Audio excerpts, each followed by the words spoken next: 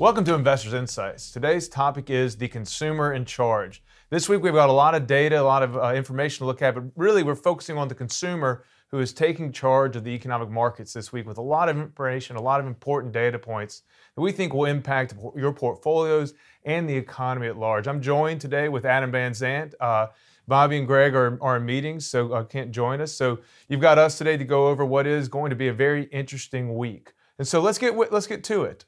So this week, we've got two main points from economic data that really focus on the consumer that we think will drive the markets. The first out is the CPI, that's the consumer price inflation.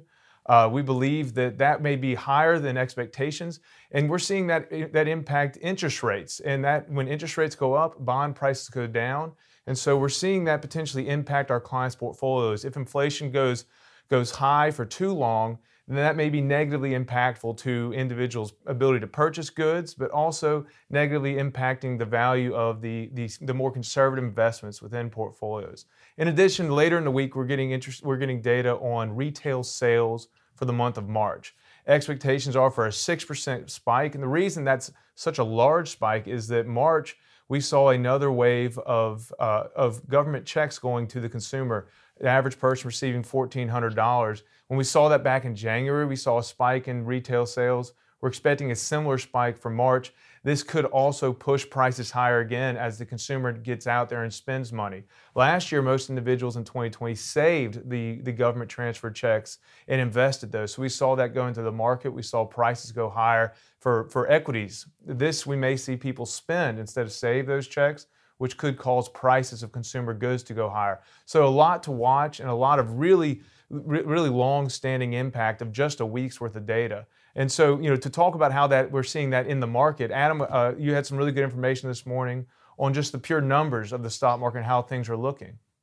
Yeah, thanks, Trey. I appreciate it. And just want to talk about the S&P 500. Its close came in at 4,128 on Friday.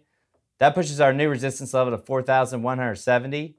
Also pushes our new support level to 4,080. I want to talk a little bit about the 50-day moving average. And, we talked about that over the last month or two. And I do want to kind of clarify that 50-day moving average is not calendar days, of course. It's actually based off of the market being open. So that 50-day moving average has finally pushed over 3,900, currently sitting at 3,914. Back to your point, Trey, it's going to be a very, very important week to look at these retail sales and see where we're going from that standpoint to see if we can keep this bullish tone in the market.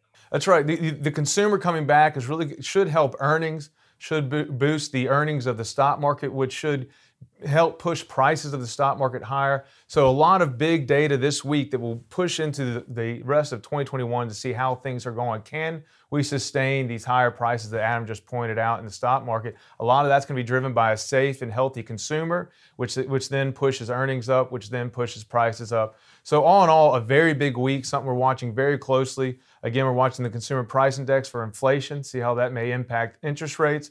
We're going to watch March retail sales to see how healthy the consumer is. That's something we're watching to see how the rest of 2021 may play out. We hope you found this informative and helpful. Please, we always appreciate it when you share it with friends and family on Facebook, LinkedIn, and Twitter. If you have any questions, don't hesitate to call us. I hope you have a great, safe week. We'll see you soon.